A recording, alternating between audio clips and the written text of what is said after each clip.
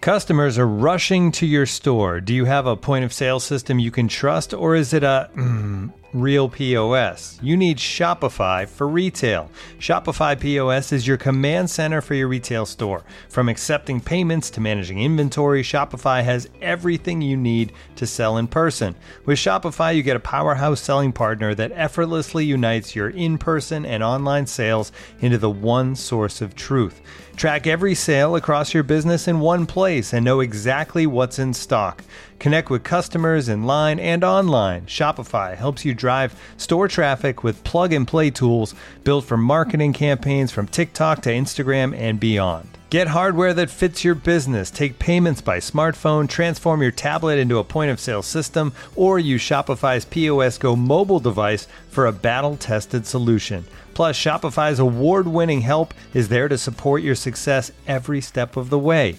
Do retail right with Shopify. Sign up for a $1 per month trial period at shopify.com/theathletic, all lowercase. Go to shopify.com/theathletic to take your retail business to the next level today. Shopify.com/theathletic. In today's episode of the Sixers Beat, Rich and I talk about the news that James Harden could miss up to a month with a right foot tendon strain, breaking down what the Sixers need to do to get back on track and survive over the next month without him. Enjoy the podcast.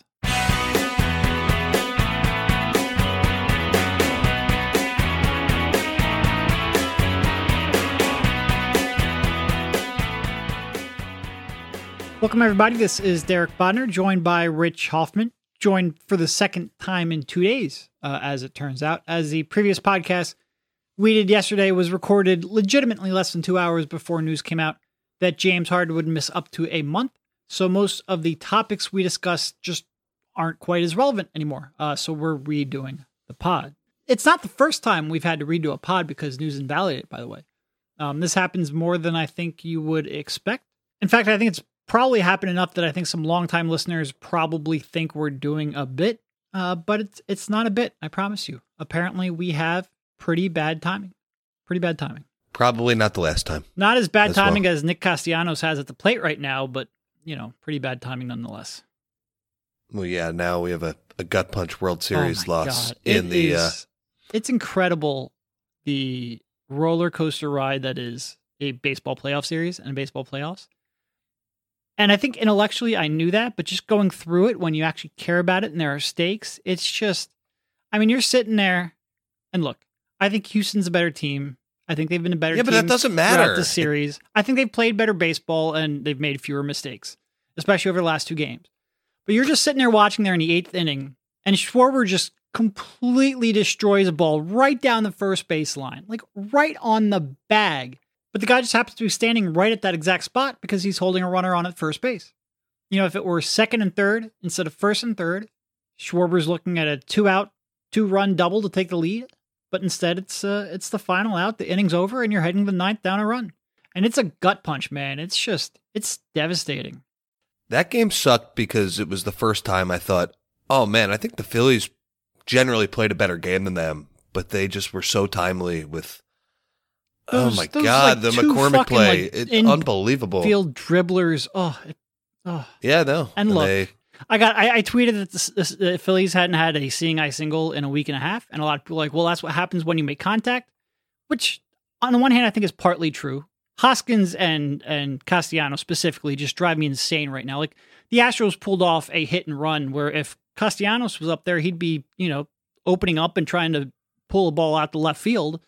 Their approach hasn't been great, but you were also like 15 minutes away removed from that Schwarber play where like he legitimately crushed that ball. And the Astros are getting these blue pits and it's just, the randomness of baseball is both a blessing and a curse for sure. And we're experiencing that in a big way, Yeah, I looked, that game sucked. That's all I have is that it was torture to watch. Definitely could have won it. And yeah, it sucks. My brother texted me, and my brother, he's a much bigger baseball and basketball fan than he is of the other sports. And he was pretty young, like 12, the last time the Phillies were in the World Series. And he texted me last night, and he was basically questioning whether sports do more emotional damage than good in the long run. I don't think he truly believes that. Like, he's not going to give up being a baseball fan or a sports fan in general. But he's certainly feeling the stakes and the weight of fandom very strongly right now.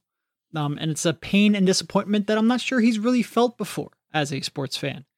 And I was just like, you know what? Welcome to being an adult, buddy, because this is what your life is about. This is what sports will do to you. It can feel like an almost toxic relationship at times. And that's especially true when you're just closest to being happy. It gets worse as you get more and more invested. And I certainly felt that in a big way last night with the Phillies. You know, and you and I got into covering basketball because we love basketball. And doing it professionally, it changes the way you look at it. It has to. And there are times where I wonder if I miss sort of like the purity of just being a fan. And I think after last night, you know, it's like, you know what? Maybe being forced to be objective and forced to be almost dispassionate, maybe that just sort of saved me from some heartbreak in the end. Maybe that's a good thing. And I think I felt that for the first time last night because of the Phillies. That was tough. I mean, like, yeah, I was so desperate for last night's game. Like, I was high-fiving people in the bar on strikes, on... Like, I'm high-fiving people on strikes. You know, it's just a torture. It's unbelievable. It really is. It's the way my other brother, who's a big hockey fan, he gets with hockey, with playoff hockey. Playoff hockey, I don't even really care about hockey, to be honest. I've been a 3-for-4 guy most of my life, probably because I never played hockey. But watching how stressed he gets with every pass and every line change and every save, and I feel you. I feel you, man. It's tough.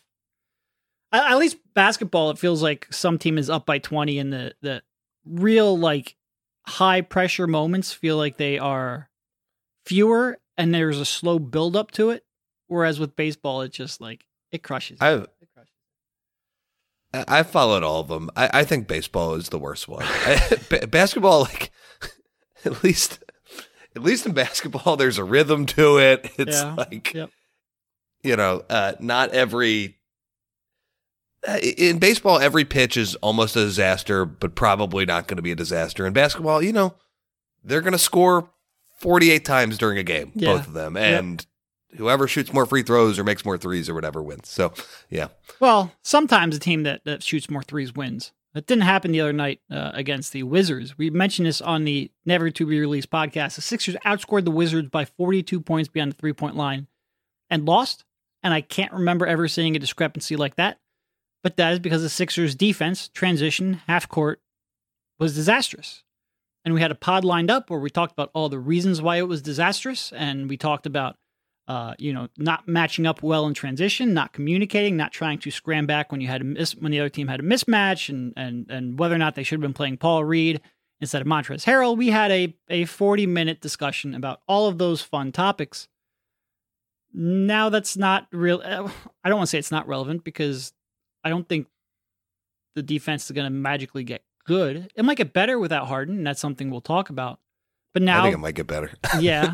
But I guess we will transition to basketball now, unless you have anything else you would like to add on the Phillies being down in a 3-2 hole. I got nothing, man. Just sadness. Whole lot of sadness. I feel like I told my brother, that's a large portion of what sports is. It is very tough to actually be that last team standing. And every time you get close, it is devastating. All right, so James Harden, and I have the wording up here now, been diagnosed with a tendon strain in his right foot. We don't know exactly which tendon that is.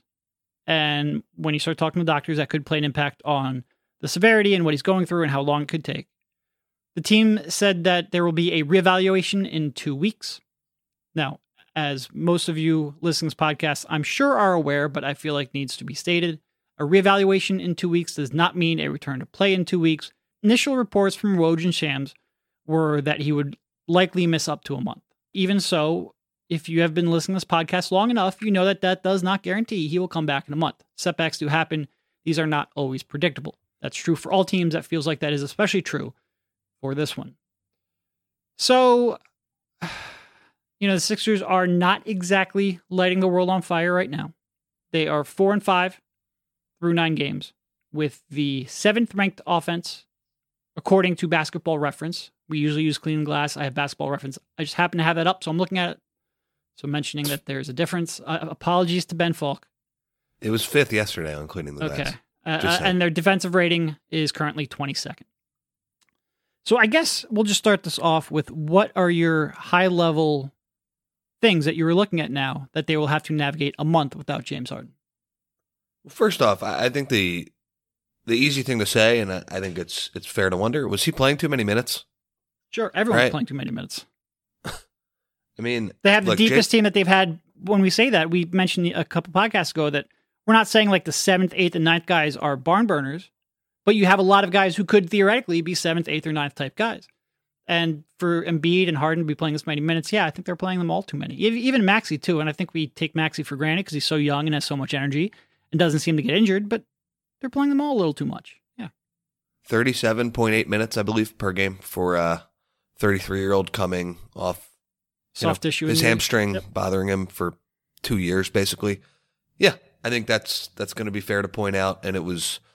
Did you actually see when it happened? I don't think.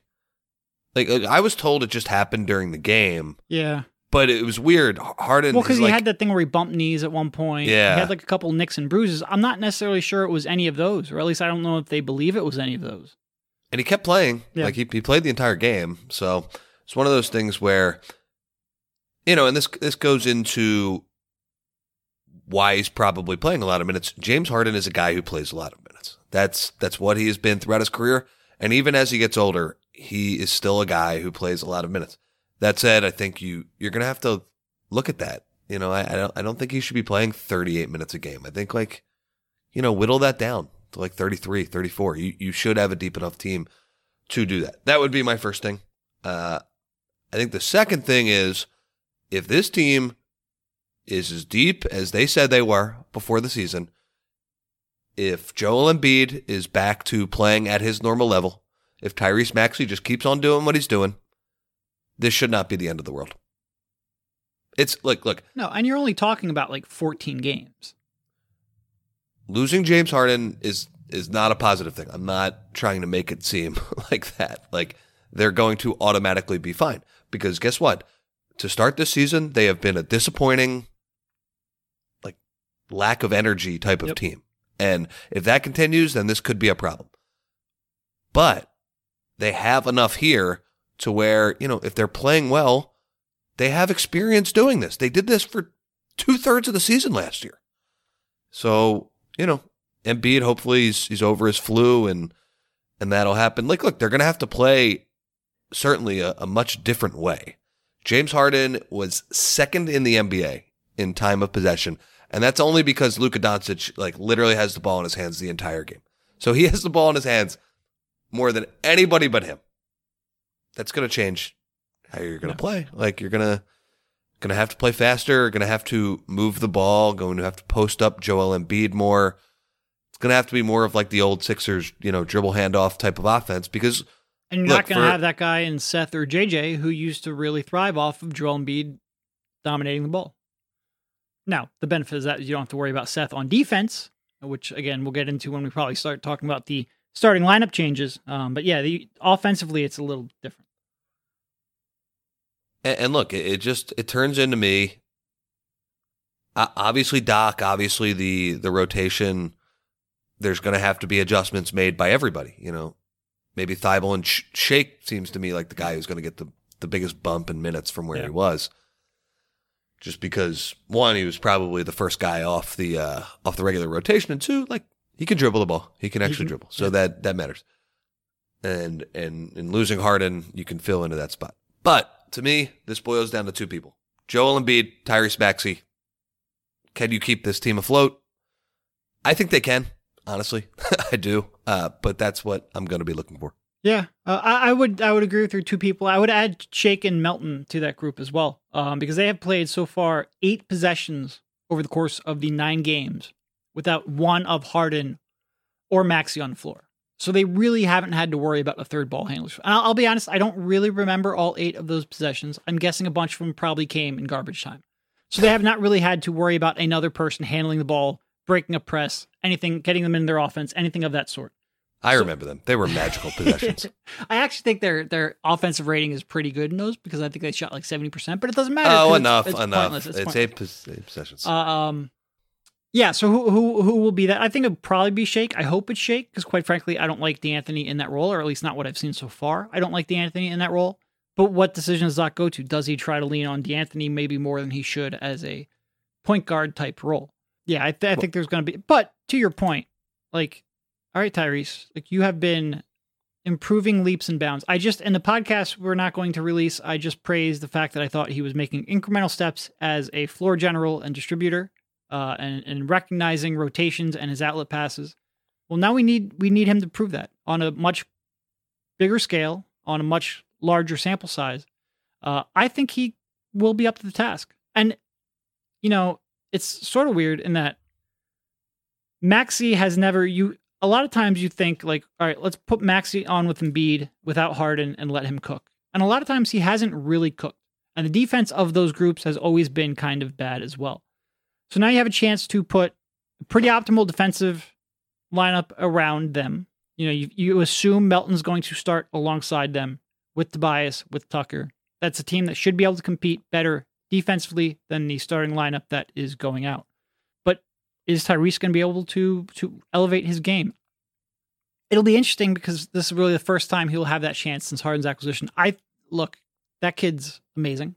He's just, like we talked about, the way he put up 32 points or whatever in the second game against the Wizards, and it looked completely effortless, especially there. Felt like he could have gotten more, honestly. Yeah. A lot of times you feel like he should be pressing the issue. I'm excited to watch him play. Definitely. And look, up and down the lineup, there are going to have to be changes. We also talked on the podcast that will never be released. Tobias is shooting 50% of his shots from beyond the arc right now. He has leaned into the catch and shoot role player role that Doc and basically the team, because they have James Harden and Tyrese Maxey and Joel Embiid, have dictated for him. And, I guess I didn't like the couple games where he was like, he might have went like 1 for 6 from 3 and he scored like 5 points. And everybody's like, oh my God, look at this contract or whatever. That's his role. His role is to bomb threes. Sometimes he's going to have very low scoring games. I think for the most part, he has bought into that role pretty well. Need to see a little more on the defensive end, blah, blah, blah, all that stuff. He is going to get more responsibility now because the ball is not going to be in James Harden's hands the entire game. And as we have seen in the past, like I don't think that is going to win you a championship when Tobias is running 10, 12 pick and rolls a game, but to get you through a month of the season when James Harden is hurt, he's certainly capable of doing. Yeah. And everybody's going to have to take a step up. And the other big thing, which we've already kind of mentioned, but this team's problem right now is defense. Yeah. Harden is a big part of why the offense is good too. But now you're putting D'Anthony Melton in for James Harden on defense, and you're hopefully getting Joel Embiid back. Start playing a little more conventionally. Start stopping some people. Yeah. You have the personnel to do it at a decent level. And if they can actually do that, I think they'll be okay here. Like, I'm not predicting like an 8-2 stretch here or anything like that, but they should be able to remain somewhat competitive. They have the pieces here. It's, and look, this is, it's almost like the reward they've gotten for the, and when I say reward, quote unquote, it's the punishment for, this crappy start that they've had. Okay, now you actually have to prove it without Harden. And I think there are the pieces here. I think look, pretty much this whole organization has been here. They understand what it's like to win shorthanded. Just got to do it. And, Joe goes MVP mode as well, and that's kind of what you're looking at right now. Yeah. No, I mean, that's a great point. We're going to focus a lot on, like, when we talk about who needs to step up and who's going to get a bigger role. How about you defend your ass off? Like, over the next 10 to 14 games, this should be a top 5 to 10 defense. Like, absolutely. They have the personnel to do it if they are committed, if they get back in transition, if they communicate, none of which they've done at any point up in the season, but that's where they have to step up right now. They should be able to be competitive, good enough offensively. I think they have enough in Maxey and Harris to supplement Embiid, but you should be a very, very good night in, night out defense. This will be a chance for them to recapture the effort they're just not playing with. Yeah.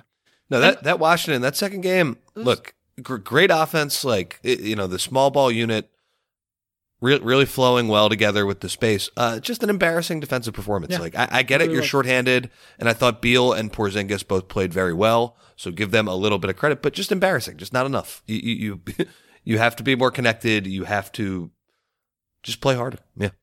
And to your point on Tobias and the non-release podcast, we sort of mentioned, like, if Tobias is putting up those 20 points per game, it probably means you don't have enough offensive talent on your team to win a championship. I think that's still largely true, but like you said, you're not trying to win a playoff round here. You're not trying to win a championship. You're trying to navigate 14 regular season games. Just trying to get to December, man. Some of them against the Knicks, who you should be able to beat anyway. They have and look, there are some tough games coming up here in the stretch too. You've got the Bucks. The Jazz are playing well. I'm not sure you'd necessarily call them making, but they've had some very good quality wins. Suns. The Hawks a couple times, the Suns, and then you've got, the Nets, the Magic twice. Like, you've got winnable games as well. So, yeah. I think a lot of people mention, oh, man, like, this is a daunting stretch of the schedule. It's like a pretty normal stretch of the NBA couple schedule, good games, couple release games. Couple bad ones, yeah. But look, play some at home, some on the road, It looks daunting when you start the season like shit. And they generally have done that, and Harden being out. But I just think there is a chance here that this stretch could be a lot of fun. And Maxey scores 1 million points, and things get awkward because they're actually guarding and they play well. And, December 5th or something like that, Harden comes back and it's, okay, let's slow down the offense again. And yeah, I think that is, honestly, I think it's probably the most likely outcome. Honestly, it's going to be like, wow, Tyrese Maxey is unleashed, and the Sixers held up, and now they have to reintegrate this guy who has the ball in his hands the entire game. And, I think that's definitely possible here.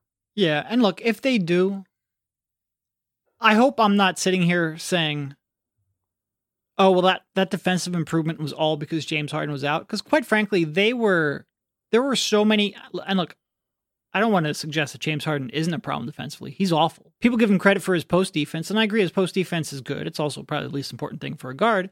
But it's mostly because that's like, hey, just like stand there. And he's like, all right, I got this. And he's strong as hell. He's strong, but there's no communication needed. There's no movement needed. Like, it's right up his wheelhouse. That being said, there are so many other problems defensively with this team, from personnel, from effort, from communication, from dedication getting back in transition. Like, if they correct all of those, they should be able to integrate James Harden back into the roster and defend at a high level, at least in the regular season. Will there be playoff matchups you worry about with the two munchkins on the perimeter? Yeah, of course. Of course. But they should be a much better defense than they currently have been. It has not all been James Harden's doing in that regard.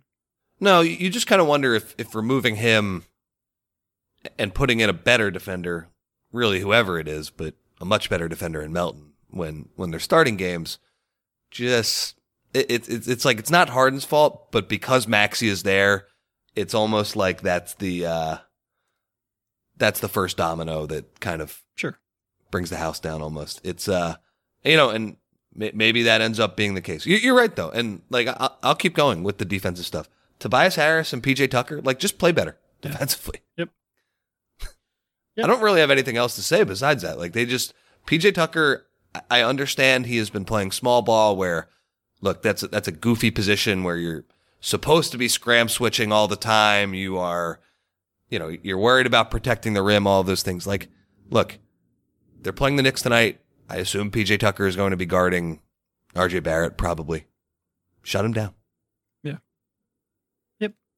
I agree. Don't let Bradley Beal just go by you every single play. And I understand PJ is a little bit older. He's more of a kind of a physical wings guy at this point, but PJ Tucker should not be playing better offensively than defensively. Yeah. And that's what it's been for the past week. So yeah.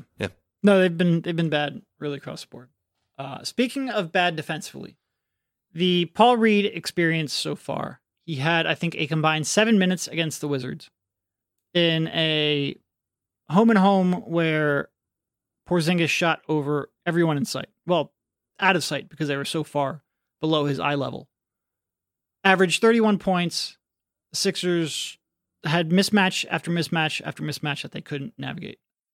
And Harrell played well in the first game, but really struggled offensively in the second game, or really didn't make an impact in the second game.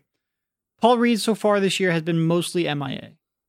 Are you surprised about that at all? What are your thoughts on the backup center decisions? I'm not surprised just because they brought in Trez, and when this team brings in a veteran, they play that veteran for a minimum contract. They play that guy. Yeah. By the way, no, we won't go for that one. Don't do that. Especially at the position that we're talking about, at backup center. Yeah. When they bring in a veteran and they bring him in for a minimum salary and convince the guy who probably had some options to go other places for that, small salary or maybe a little bit more, they play him. Yeah. He spoke about that having an option in Boston and not having an interest there because he didn't feel like the role that they proposed benefited both sides. So yeah, for sure.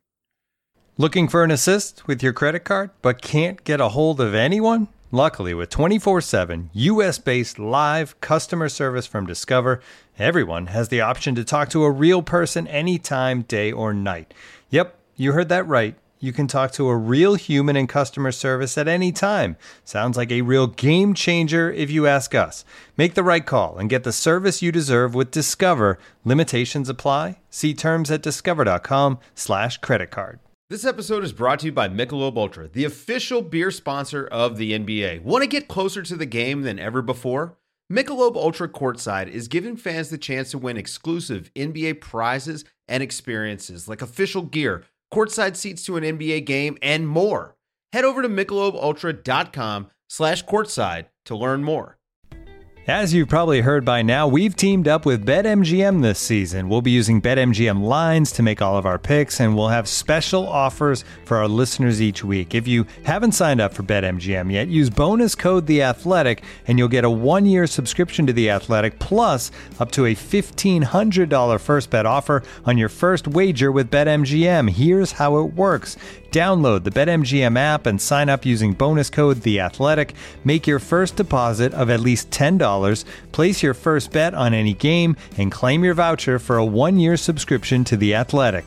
See BetMGM.com for terms. U.S. promotional offers not available in D.C., Mississippi, New York, Nevada, Ontario, or Puerto Rico. Gambling problem? Call 1-800-GAMBLER. Available in the U.S. Call 877-8-HOPE-NY or text HOPE-NY 467-369 in New York. Call 1-800-NEXT-STEP in Arizona. 1-800-327-5050 in Massachusetts. 1-800-BETS-OFF in Iowa. 1-800-270-7117 for confidential help in Michigan. 1-800-981-0023 in Puerto Rico. First bet offer for new customers only in partnership with Kansas Crossing Casino and Hotel. Don't forget, if you haven't signed up for BetMGM yet, use bonus code TheAthletic, and you'll get a 1-year subscription to The Athletic, plus up to a $1,500 first bet offer on your first wager. And now, two pigeons bemoaning the fact you can stream DirecTV satellite-free.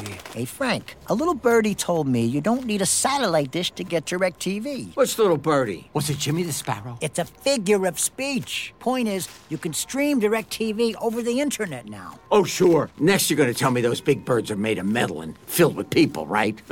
You mean airplanes? Stream DirecTV without a satellite dish. Visit DirecTV.com. High-speed internet service required. Terms and restrictions apply.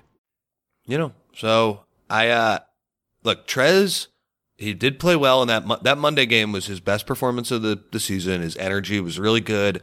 He was on the court when they went on, what was it, like an 18-2 run at the end of that third quarter, early fourth quarter. It was like really good basketball, and he was especially like with the way Washington was playing. They were trapping a lot on the perimeter. James Harden was finding him for the role. I think that suited him well, and he filled that role well. He had a couple blocks on Gafford too. Like he was even playing some defense. Okay, the problem is that is pretty much by far the best he has played this year, and we kind of spoke about this before the season. It's like, oh, this is going to be awkward because you have two guys who can reasonably play, like who, we expected to play pretty well in that role. But we also thought, okay, but Trez is the veteran. They promised him to come here. That's just the way this works. Doc has history with him, all that stuff. The problem is Trez is not playing well right now. So if you're going to continue to give him minutes, then this actually becomes an issue. I didn't mind playing him to start the game against Washington, the second game, because he played well the game before. But yeah, I don't know. Paul Reed does not seem to be a part of the rotation. I don't know if Paul Reed would have solved the Sixers' defensive issues the other night. Like, sometimes you throw him in and they continue to score, or he picks up, a couple of fouls. But sometimes you throw him in and he just causes havoc, and he changes the tenor of the game in terms of his, just his defensive activity. And I think he's probably a better playoff player than Trez. I understand why people want him in the game. I'm not on the fire Doc train for not playing Paul Reed in one game when they go 2-1 without Embiid. But, I don't know. I think it's an awkward situation. And if Trez does not play better, then it's going to become a lot more awkward, because if they keep trotting him out, then that starts to get into the negligence territory where, Paul Reed is a better player than Trez. No, I mean, I agree with you. Starting the second Washington game with Trez as the backup center, I thought made some sense given the success he had there in the first game. But also, real quick, that's also a problem, because I'm saying that and I'm thinking in my head, okay, like, starting him makes sense, but if he has a bad half, pull him and put Paul Reed. They just have this weird situation where that's how you have these guys playing one half in each game, and that's not the way this should go. No, but I think my bigger takeaway is it's just like with Embiid out 2 games, Paul Reed pretty much not playing, and not being a real part of the rotation, a consistent part at any point in the season. On the one hand, it feels very much like what we expected when the season started. Like, they signed Trez to play Trez. Paul Reed is probably going to be largely out of the rotation, which brought up concerns of whether or not you would be comfortable playing him and he would be ready to play in the playoffs. And it's playing out like that, which is a little bit disappointing, especially since Embiid has missed 3 games now. On the other hand, Trez has not been as good as expected. And yeah, he had that good game against Washington. He had a couple good games here of late. But when he's not playing well, he looks really, really bad.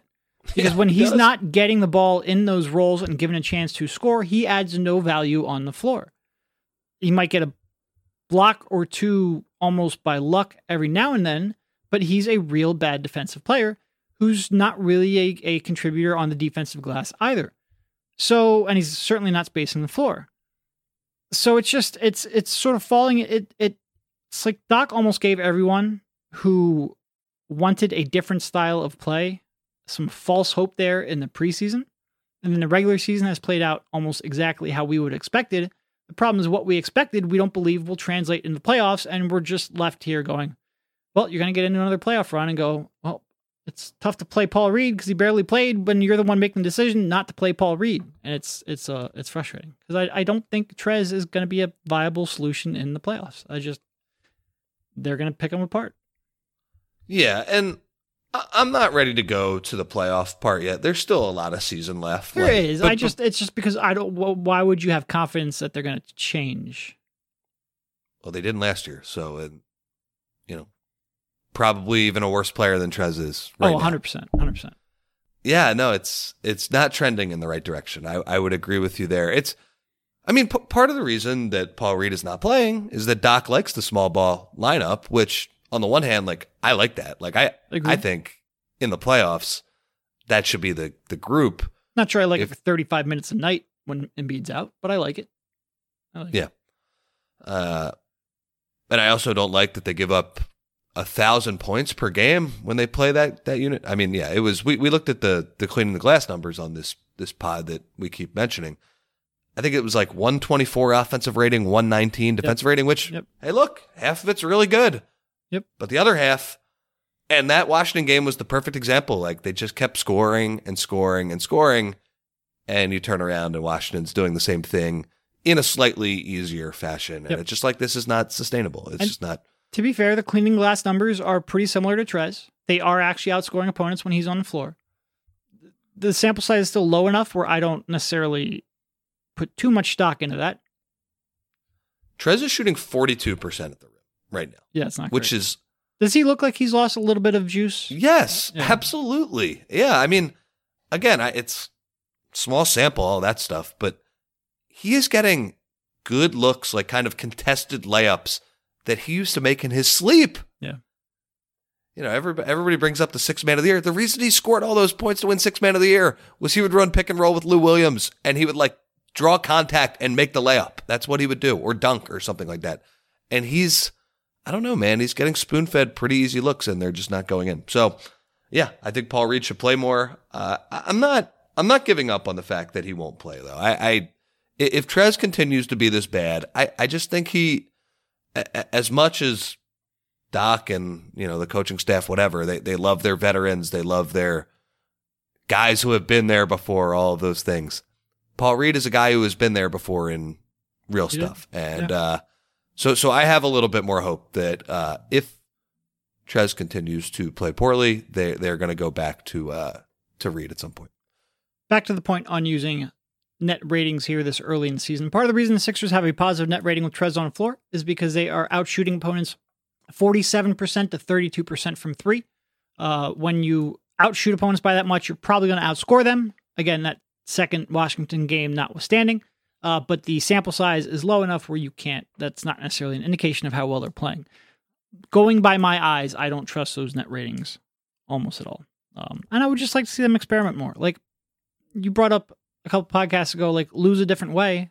In that Washington game down a stretch, yeah, your offense probably isn't going to be as good with Reed on the floor, but you might actually have a chance of accidentally walking into a stop or two, which down the stretch you had no chance of doing that.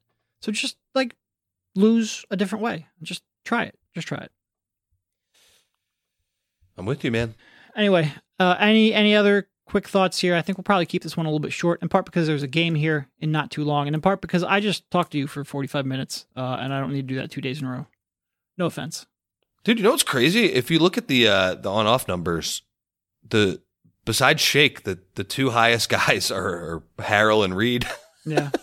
Yeah. In very different ways. Trez is plus 6.4, but they're scoring a ton, and Reed is plus 5.8, and they're just stopping people, but he's only played 25 minutes. So, like you said, that doesn't matter.